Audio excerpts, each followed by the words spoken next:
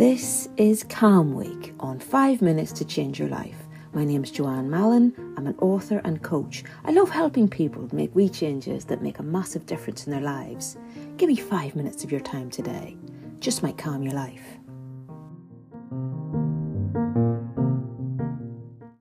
What about you? Hey, it's day 5 and all this week we've been thinking about stuff you can do to make it a calmer day for you today.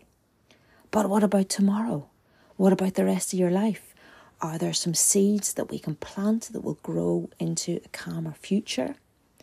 This is what I talk about in the final section of my book, How to Find Calm in 5 Minutes a Day.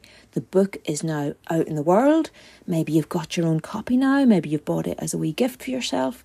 Let me know what you think. You know, if you're quick, you might be able to get a free ticket for our bookshop event on the 19th of October in London. And you can come and tell me yourself what you think of it. So what can we do today to help us become calmer in the long run? Now, as I said right at the start of these episodes, stress and challenges are already part of daily life.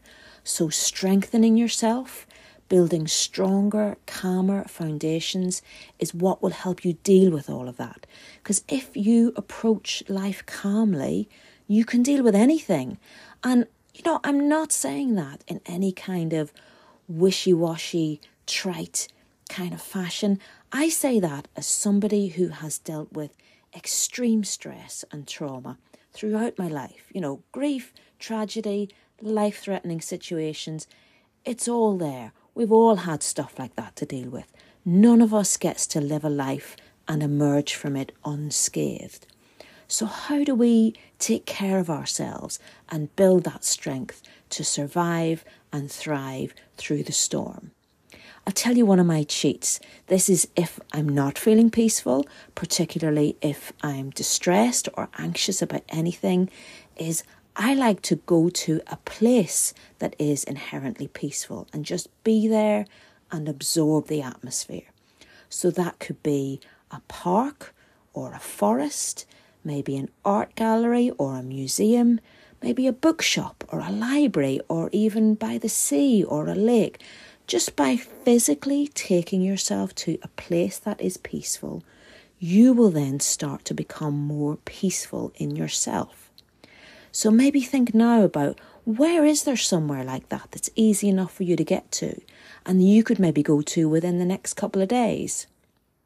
Also, I would encourage you to think about who is in your life that has a calming presence that you could maybe spend some time with. Now, this could be somebody that you know, or it could be some kind of creator whose work you enjoy. Maybe a musician or a poet or an artist. There's somebody like that.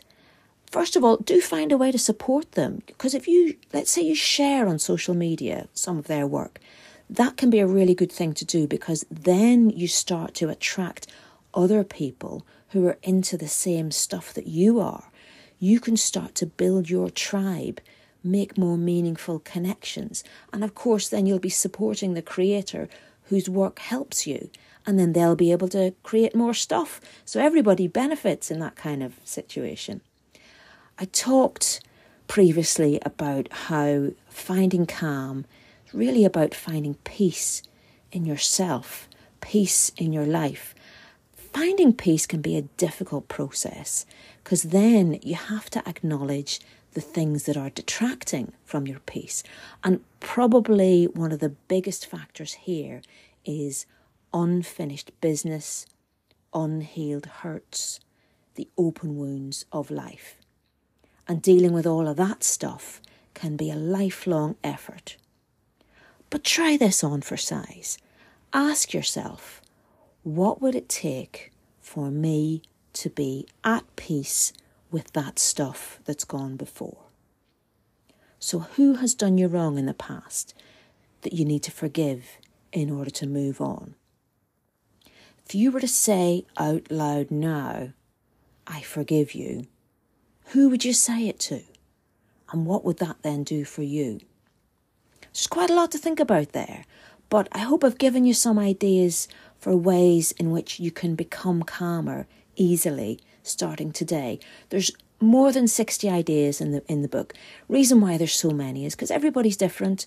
We all have something different that will work for us, and you never really know in advance what's going to work for you. So often it's a question of just trying something out, exploring, playing until you find the thing that works for you. I hope you've enjoyed this Calm Week. I've really enjoyed making these episodes. I hope you enjoy the book if you get hold of a copy. Links in the show notes if you'd like one. But just to say goodbye for now, I send you peace. I send you love. I send you calm.